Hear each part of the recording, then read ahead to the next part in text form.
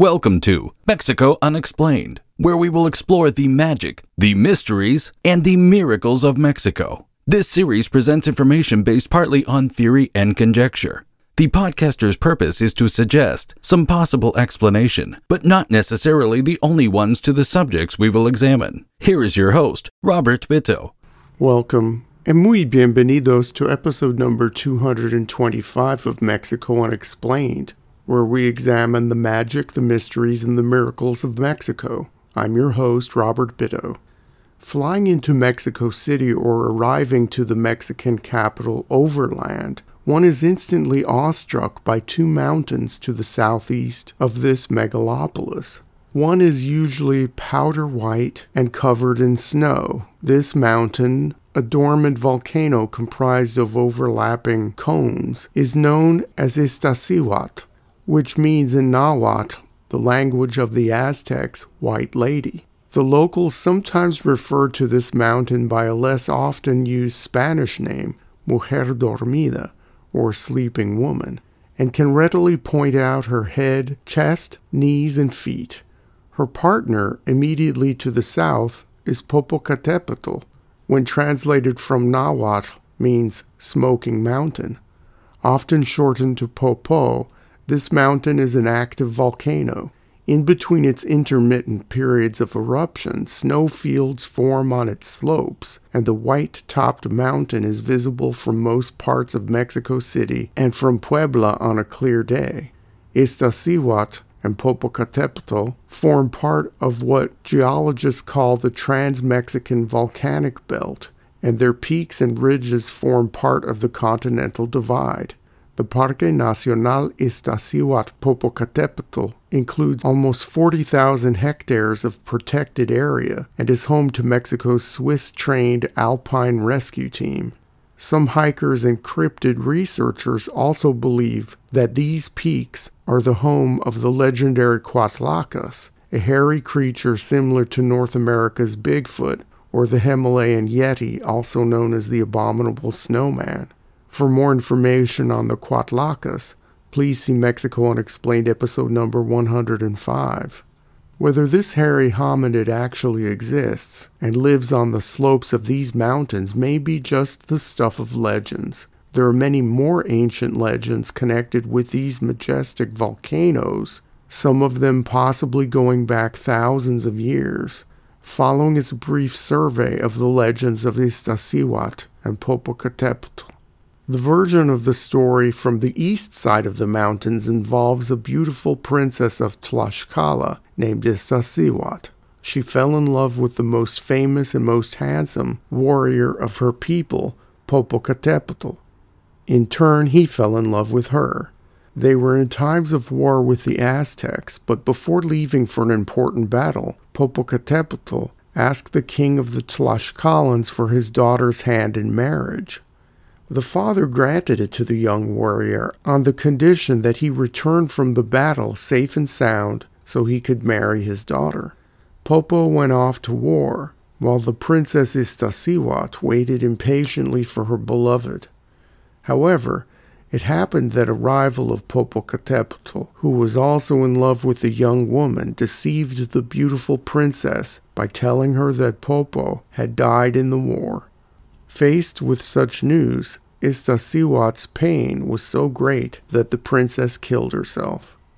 In a surprise to everyone who heard the news of the warrior's death, a short time later Popocatépetl returned victorious from that fight, happy because he was going to get married. When they gave him the fatal news that his fiancée had died, Popo's world came crashing down around him. All the distraught warrior wanted was to honor the love they both had. His solution was to create a huge mountain on which to erect Izta's tomb under the sun. He placed the body of his beloved on top of the mountain and fell to his knees. Popo watched over his eternal love with a fiery torch in his hand. Eventually, the snow covered both bodies until two mountains formed side by side. It is said that when Popocatépetl remembers his princess Iztaccíhuatl, he trembles, either out of rage or sorrow, and his torch reignites. For this reason, this volcano continues to quake and emit plumes of smoke, while the other one remains covered in snow and forever in a state of slumber. The story from the Valley of Mexico, the Aztec side of the mountains, is a little different.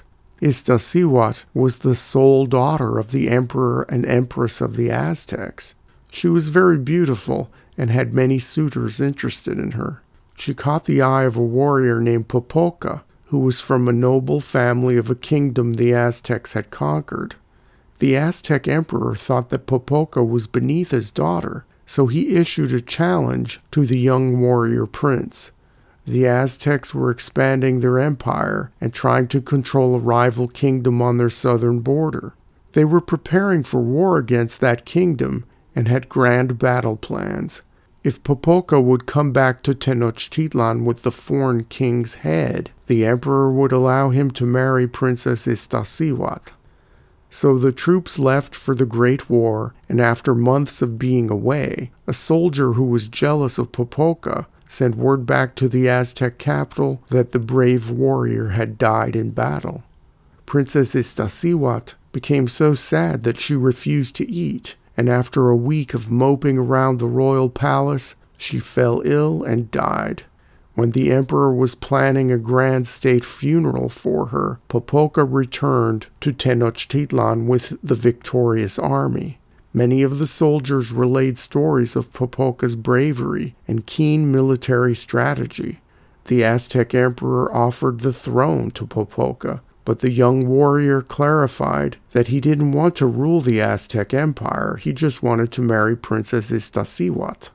Of course, Popoca was devastated at the loss of his love, and the emperor allowed him to take the body of the princess. The warrior and his men went to the mountains and constructed a large table out of rock, which would be Iztaccíhuatl's final resting place. The gods watching this were so touched by the scene that they turned Princess Iztaccíhuatl and the noble Popoca into great mountains, so that all who saw them would remember their great devotion to each other. Another story, which may date back thousands of years, involves another volcano in the region, Nevado de Toluca, which has the indigenous name Iztaccíhuatl. In the telling of the legend, Iztaccíhuatl and Popocatépetl were giants, and they were married to each other. Another giant named Iztaccíhuatl was in love with Iztaccíhuatl and wanted to take her away from her husband.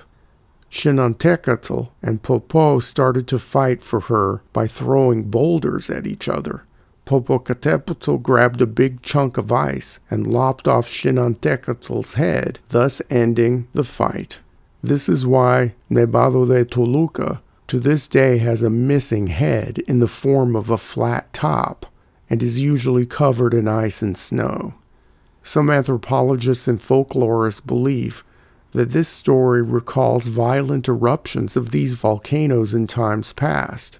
According to geologists, the last time that Nevado de Toluca erupted was 10,500 years ago, when the top of the cone of the volcano blew off the mountain. If this story really does explain the eruptions of these mountains, then the story is extremely old, and may be one of the oldest legends thus identified in Mexico. If this story does go back to the time of Nevado de Toluca's last major eruption, that means this legend has been passed down for over 500 generations. In addition to the traditional love story and the legend of the hairy creature called the Cuatlacas that supposedly lives on the volcanoes, Iztaccíhuatl and Popocatépetl are associated with something else that many consider to be part of the realm of folklore, the UFO phenomenon. In the latter part of the 20th century and into the current one, people have been reporting unidentified flying craft hovering around the mountains or actually coming out of the volcanoes. Some folklore researchers and even anthropologists claim that the idea of UFOs coming out of volcanoes is related to old indigenous beliefs throughout Mexico that volcanoes serve as passageways to the underworld or portals to other dimensions. Some of these UFOs buzzing around Iztaccíhuatl and Popocatépetl have made national TV and have been seen by millions of Mexicans, so there are many who believe that these flying objects are not legendary at all. For more information about the possible UFO volcano connection in Mexico, please see Mexico Unexplained episode number 84. In popular art in Mexico and in Chicano or Mexican-American culture in the United States, the colorful and often dramatic illustration of the Iztaccíhuatl and Popocatépetl legend is easily recognizable. A muscular indigenous man with a large feather headdress is carrying in his arms a beautiful but lifeless maiden. It is an image found on calendars, tattoos, t-shirts, velvet paintings, and in artwork associated with the lowrider community. There are songs, children's books, and even an old movie or two to recount the legend.